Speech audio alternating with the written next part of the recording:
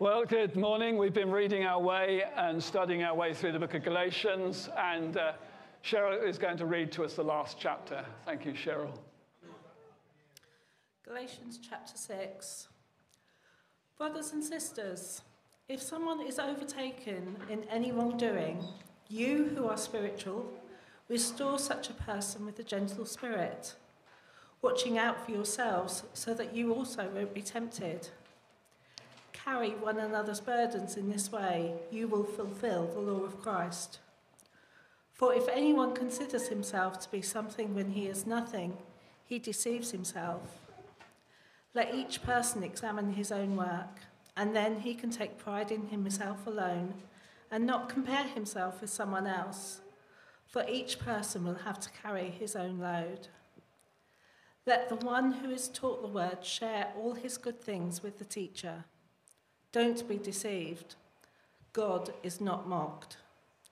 For whatever a person sows, he will also reap, because the one who sows to his flesh will reap destruction from the flesh, but the one who sows to the Spirit will reap eternal life from the Spirit. Let us not get tired of doing good, for we will reap at the proper time if we don't give up. Therefore, as we have opportunity, let us work for the good of all, especially for those who belong to the household of faith. Look at what large letters I use as I write to you in my own handwriting. Those who want to make a good impression in the flesh are the ones who would compel you to be circumcised, but only to avoid being persecuted for the cross of Christ. For even the circumcised don't keep the law themselves, and yet they want you to be circumcised in order to boast about your flesh. But as for me, I will never boast about anything except the cross of our Lord Jesus Christ. The world has been crucified to me through the cross, and I to the world. For both circumcision and uncircumcision mean nothing. What matters instead is a new creation. May peace come to all those who follow this standard, and mercy even to the Israel of God.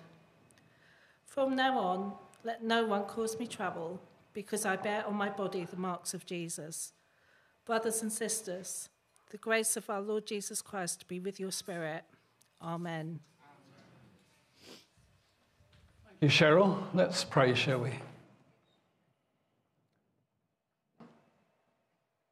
Holy Spirit, we thank you for the word. We praise you that it speaks across time, generations, cultures. It's a living word of God, inspired. Holy Spirit, would you just bless us as we take some time just looking at this last chapter. Holy Spirit, you know our lives. We are open before you, and you have that way of speaking into our lives in times like this. We thank you for being able to worship together. We thank you for fellowship. We thank you for Jesus. We thank you for the body of Christ and every member in particular. So bless us now in Jesus' name. Amen. I don't know what has particularly impacted you as we've looked at this particular book. It's a powerful book, and it really should be studied alongside Romans because there are themes that run through them both in much the same way. And there's a lot going on in this chapter. You've got some exhortations here at the beginning of the chapter. And the danger with exhortations is we can look at them as tick boxes, things that we need to tick off to make sure we're doing Christianity right. And that's not what Paul intended at all. And there is a danger in that. Of course, it feeds our sense of self and pride. And that's something certainly Paul is not into. But these are directions, they're exhortations about the Christian life. And he addresses us to begin with as brothers and sisters. And it's lovely to be family, isn't it? There are so many orphans in the world, and they may have family, but they can still be orphans even within a family. But God gathers us into his family, and he calls us his sons and daughters. Turn to the person next to you and say, do you know that you're a child of God? And are you sure that you know you're a child of God? Good. Yes, there's one definite yes in the building, and obviously a few others by the smiles that are going on. But we are sons and daughters of the living God. What a beautiful thing that is. And it's just so amazing, isn't it?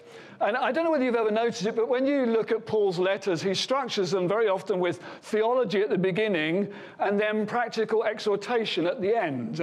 But in his theology, he's weaving some practical aspects, and in his practical applications, he's also weaving some theology as well. And here he starts off in this chapter with some practical aspects about, the nature of Christian life. And this one has struck me, and maybe it applies to someone here this morning, because we live in a world that wants to cancel you if you don't agree with it. And when it cancels you, it doesn't want to know any more about you. And I want to tell you this morning, God is not into cancel culture. Thank God. He doesn't write us off when we get it wrong, when we say it wrong, when we do it wrong. There is mercy and grace with him. And the blood of Jesus Christ, God's Son, cleanses us from all sin. That's great, isn't it? So right there at the beginning, brothers and sisters, if someone is overtaken in any wrongdoing, you who are spiritual, restore such a person with a gentle spirit, watching out for yourselves so that you also won't be tempted. It may be that the enemy has watch your life. It may be that he's sought to trip you up. It may be that you just feel you've blown it. But hear the word of God, because it speaks of love and grace and mercy. God does not cancel you. He says, come, my child. Receive my forgiveness. Receive my cleansing. You know, it says in the Old Testament, the steps of a good man are ordered by the Lord. And though he fall, and let's be honest, we fall from time to time, don't we? And sometimes we fall more frequently we like to. The steps of a good man are ordered by the Lord, and though he fall, he shall not be utterly cast down, for the Lord upholdeth him with his hand. It's the enemy who wants to tread you down and wipe you out and cancel you. That is not God. Do you understand me? Do you hear me? And it may be this morning you need to hear that. You've never really fully heard the Father heart of God towards his children, which is a welcoming embrace whereby he is more willing to forgive you than you could possibly imagine. More willing to dust you off and say, come on, receive my strength, let's get up and go on again. Amen? We need to remind ourselves of the gospel. Life needs to be grounded in theology, and in many respects we're all theologians. We may not realize it, but we are. The question is our theology good enough for our life? And that's why we have the Word of God to help us understand God and life together. Not just God, but life and God, God and life together, so that we can do life well. So it's important that we are all not only know Christ, but we are growing in our knowledge of him, that we are growing in our faith. And that's why the Word is important. And the Spirit helps us in that. And, I don't know how you approach the Scriptures, but sometimes there are things there that are difficult to get your heads around. But he gives the Holy Spirit. And we come with open hearts and we read this Word. And sometimes we just bathe in it and it washes us. We just meditate on it and it feeds us and it does us good. Sometimes we study it. We go and we look at the arrangement of the words and the passages, and we get something of the structure of it in different ways, and the logic of it that comes together. And so we have these practical exhortations here, and you could speak on any one of these verses, and we don't have the time to do that. So I'm going to dive into the last part, where from verses 11 to the end, Paul turns again to theology in a very definite way. In fact, he wants to drive home the point that he's been making right from the very beginning of the book. And so in verse 11 there, he talks about these large letters that I use as I write to you in my own handwriting. Those who want to make a good impression in the flesh are the ones who would compel you to be circumcised, but only to avoid being persecuted for the cross of Christ. They were concerned about protecting themselves. And for even the uncircumcised don't keep the law themselves, and yet they want you to be circumcised in order to boast about your flesh. So there was a sense in which it was a tick box for them, if they could get you to go through that.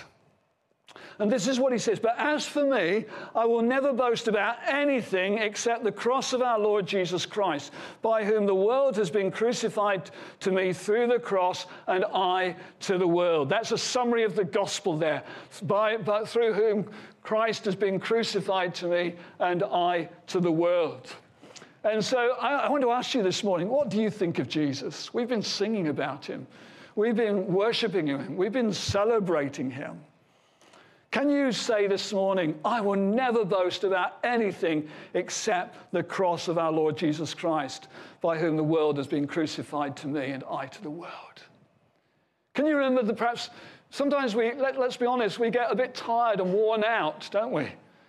And we forget those days when we encountered Christ and the glory of it filled our hearts and lives. I can remember I grew up in a very rigid Christian background. And God always seems to be a rather distant and majestic being. But when I encountered Christ, when I encountered him in reality for the first time, I couldn't stop singing hymn number 644 in the Redemption Hymnal. What a wonderful change in my life has been wrought since Jesus came into my heart. And Dave will remember those days. And we were in the same church together. We're not the same age, though, as you may be aware. He's a bit younger. That's right. But when I encountered Christ, the joy of knowing him, the joy of possessing him and him possessing me. And we had a piano at home, and I come home from work, and I go and sit at the piano, and there's only one way I knew how to play the piano, and that was loud. And unfortunately, we lived in the country, and I would turn to 644, and I would bang it out and sing it out for all was worth. The joy of knowing Jesus, the joy of being reconciled, of being forgiven, of being cleansed, of knowing that God was not just a majestic being out there in the distance who created the heavens and the earth, but was a personal God who loved me and gave himself for me in Jesus. I mean, it's staggering, isn't it? And he loves you as well, and he loves me. Oh, God, this is wonderful, isn't it? And so he says, I'm never going to boast of anything except Jesus, the cross of our Lord Jesus Christ. And then he goes on in verse 15, for both circumcision and uncircumcision mean absolutely nothing. What matters instead is a new creation. Or as the New Living Translation puts it, what counts is whether we have been transformed into a new creation. Nothing else matters as far as Paul's concerned. What counts is a new creation, a transformation that has taken place. And I want to ask you this morning, do you know that? Yes. Good. Do you know that? Yes. Yeah, it's a new creation that is the most important thing in the world. For Paul, this was the gospel, not self-improvement or self-annihilation or improving your self-image. You know, we live in a world today that is driven by self-image.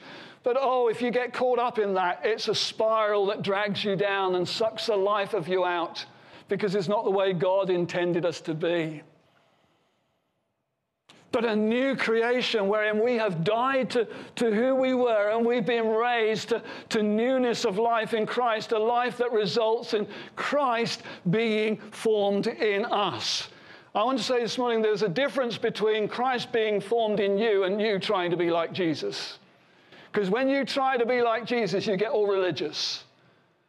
And you start relying on performance, and you start doing stuff in that way. You take the exhortations in that way, and then you wonder where all your joy has gone. You wonder where it has gone. I know because I've been around a few years, I've lived a bit, and I've known something of the ups and downs of Christian life. My personality is performance-oriented, and I can easily fall into that. A life that results in Christ being formed in us. And that's all about relationship. It's all about knowing this God and his love for us and Jesus as Savior and the presence and power of the Holy Spirit. And so Paul is able to say in Galatians 2 verse 20, it's no longer I who live. I'm not living, but it's Christ who lives in me. But then he says, and the life that I now live, so he is living, but it's a different kind of life. The life that I now live in this body, I live by faith in the Son of God who loved me and gave himself for me. Hallelujah. That's crucial, that verse is. That's absolutely crucial. You see, we were in the flesh. We were in old Adam, but now we are in Christ. Our history has changed. You know, the devil very often wants you to see yourself through your history. And that history may not be good. It may be very bad. But if you are in Christ, that is no longer your history, because your history is him. And he came where the first Adam fell, as we've already heard. Where the first Adam fell, the second Adam comes, and he's made completely in the likeness of our flesh. He's tempted in all points, like as we are. He lives a perfect life. He lives out this life that we should have lived. He lives it out perfectly, and then he goes to a cross, and he takes our sin, all that separates us from God. He takes all of that, and he takes it into himself, and he bears it upon the cross for us. The death of old Adam. Hallelujah. And he rises to new life. And that's why Paul says in 2 Corinthians 5, he says, we no longer think of Christ according to the flesh. Because if you think of Christ according to the flesh, you're thinking of him prior to the cross, the unfinished work. Paul says we don't think of Jesus like that, though we used to at one time. But this is how we think of him now in his resurrection life, his ascension life, and what he's done and what that means for us. That's staggering, isn't it? Your history. Turn to the person next to you and say, did you know your history has been changed? Did you know you're a new creation in Christ?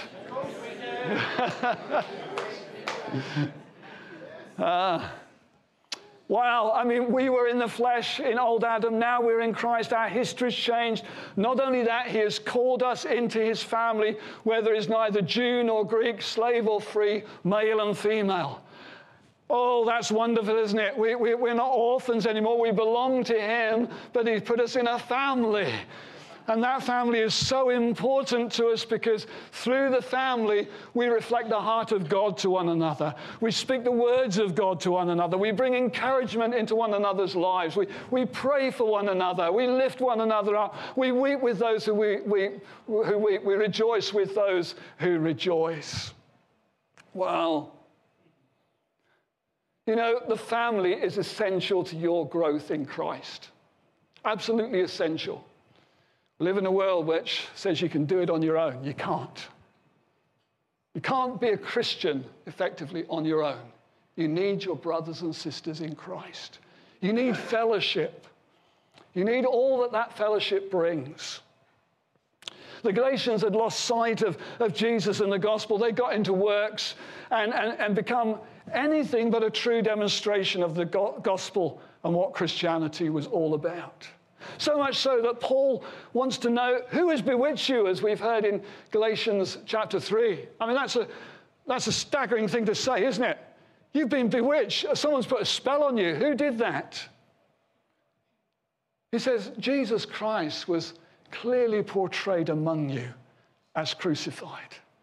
In other words, when the gospel was presented to you, Jesus was presented to you in all that he did. Who he was and what he had done. Everything was absolutely clear. Who has bewitched you? And Paul begins his book with this grave concern and in answer to them and his accusers, he affirms his apostleship, the gospel he preaches and how we are not justified by works of the law, but by faith alone. And we're going to say again, Jesus plus nothing equals everything. Let's hear it together. Jesus plus nothing equals everything. Turn around and tell somebody else that. Jesus plus nothing equals everything. And that's great, isn't it? I don't know whether you remember the illustration that I gave of a person who's in debt by millions and could never pay it off with the slightest penny, and someone comes along and pays their debt, and that's great, isn't it? And that's like our account with God. We're in debt and Jesus comes and pays it. But, I would always be worried. Because if you've had your debt paid off, I'd be worried about falling back into debt again. But Jesus not only pays our debt, he fills up our account with his righteousness, so that we are clothed in righteousness divine. Sometimes it doesn't feel like that, does it? Because you know yourself, don't you? And other people know you. But God knows you. And he says, you are my child. You are my beloved, and I have clothed you with righteousness divine. Isn't that staggering? Amen. You can walk in this world with your head held high. It's the enemy who wants to bow our heads and sap our spirits. Jesus plus nothing truly equals everything. It's a gospel. Listen to this, and this is what struck me so much as I was reading and preparing and praying and studying this for this. It's a gospel that means that God is happy to be with you. Well, you don't very excited about that one. It means that God is happy to be with you, and we can be happy being with him. You're not some are not too convinced this morning, but it's true. God no longer looks at you the way he used to. And this is, as I was preparing, this is what struck me. And I can't go into all the experience of my past, but I found it incredibly moving to think of God's face smiling on me. Too often we walk around with the sense that God is frowning on us. You know? It's like maybe some of us have had fathers who were hard on us. And we were never quite sure how we stood with them. And for some of us, it can be like that in our Christian life. We're never quite sure how we stand with God. And we feel that God perhaps is frowning at us. That he doesn't really sort of like us, maybe. And that he's got that kind of look. You know, there are several instances in Scripture about the presence of God that have to do with the face of God. And, you know, it's good to have that affirmation that God is present to us, but having the affirmation that God's face is on me. And not only that, there's joy in that face. Do you know what it's like when somebody looks at you with delight? Yeah? You know, you sometimes do that with kids, don't you? You look in their faces. And I was out somewhere the other day recently and just looked across where we were eating, and this little child looked at me. And then they just suddenly beamed. You know? I tell you what, that's what God does, isn't it?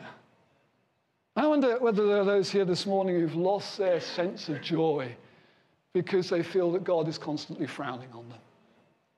You know? The joy of the Lord, brothers and sisters, is our strength.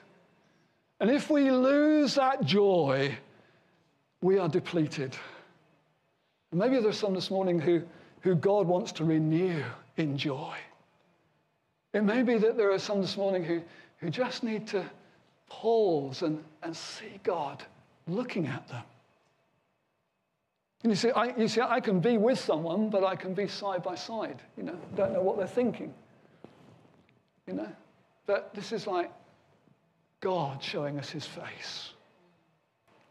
And it's beautiful.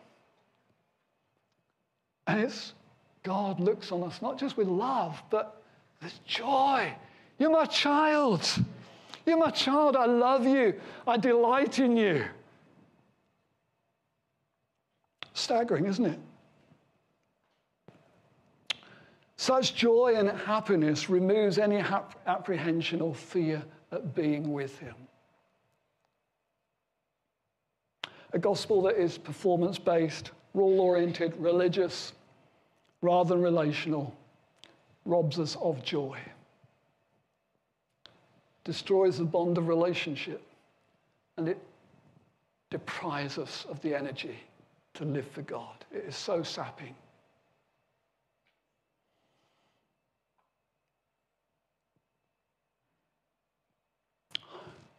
Let me ask you this morning. Are you a Romans 7 Christian? Yeah. Some of you may be familiar with that passage. Romans 7, Last part of it, 14 and towards the end. The good that I do, the good that I would, I do not, and the bad I don't want to do, that I keep on doing. Oh, what a wretched man I am or woman I am. Who will deliver me from this body of death? Jesus will, that's true. But there are so many people who believe that that is a Christian. So many, and it's so wrong. And that's why Paul spends time in his letters dealing with the fact that the law is good, but is no good for saving us or sanctifying us. That God has given us his Spirit that we might walk in newness of life. Hallelujah. I lived in Romans 7 as a Christian. You know, it's a cozy pillow to put your head on. Well, if Paul thought like that, you know, the Christian life was really hard and miserable at times, you know, and, you know, who will deliver me from this body of death? What a wretched man I am. If Paul felt like that, then, well, I mean, he's up there somewhere, isn't he? And then surely I've got every reason to think the same. So it provides us an excuse. And, you know, if we give power to the flesh, it will have power over us. This is why theology is important, why under the Scriptures is important. And so there are many who live in Romans chapter 7 when they should be living in Romans chapter 8. There is therefore now no condemnation for those who are in Christ Jesus. For the law of the Spirit of life in Christ Jesus. Yes. It's good, isn't it? It's good. I'd really like to get a bit excited at the moment, but I feel that time's run out and we need to sort of just watch that. But yeah, I'm preaching myself happy. I hope you're listening happy as well, you know, because at the end of the day, this is what it's all about. God is the giver of joy. The enemy is the robber of joy. The joy of the Lord is our strength. And the gospel restores God's joy to our hearts and lives. Yes, in a confusing world, in difficult situations, in trials and tribulations. That's what James is about. Count it all joy, my brothers and sisters. I've gone off. Let's stand, shall we? There's so much that we could say there. I could talk for another hour, but I won't. You've got children to pick up and dinners to have and so on, another meeting to come. But I hope you get something of the sense of what God is saying there. The most important thing is a new creation. So I want to ask you this morning, do you know him? Do you know him? Do you know Jesus as your Lord and Savior? You can in this moment before you go out of this building. Doesn't have to be a big religious thing, just to acknowledge, God, I've sinned. I've fallen short of your glory. I now see that Jesus died for me and he paid the price for my sins. And I come to you and I put my trust in him. I receive your mercy and your grace. It may be this morning that the enemy has tripped you up, you've fallen, and you feel the enemy is just saying, that's it, God's done with you. My friend, some kind of friend he is, isn't he? But I want to say to you this morning, God is the giver of the second chance and the third chance. In fact, chance is the wrong word. He is continually the one who wants to restore our souls. He will never cancel you. If you feel cancelled in any way, I want to encourage you this morning to turn to Christ. See his glory afresh in the gospel. Receive forgiveness, receive the cleansing that he brings in these moments. If you're orphaned in your spirit, I just want you to know that the Holy Spirit wants to just make it clear to you that you are his child. And you can, even now begin to just say, Abba, Father, in defiance of the enemy. Abba, Father. God, you're my Father. And to recognize the body of Christ. He's put you in a family for your good. Oh, Holy Spirit, we want Christ to be formed in us. We want the glory of the gospel to saturate our lives so that that can be the case. Save us from dead religion. Save us from performance. Help us to live in relationship. And Lord God, I pray for any this morning who are dry, who lack joy, that you would fill them up. I pray that they'd see your smiling face upon them. And as we look at the smiling face of a child and we beam in response, Lord, that they would see your smiling face and there would be that beam of response in their hearts and on their faces, Lord, the joy of knowing you. Oh, fill us up, Lord.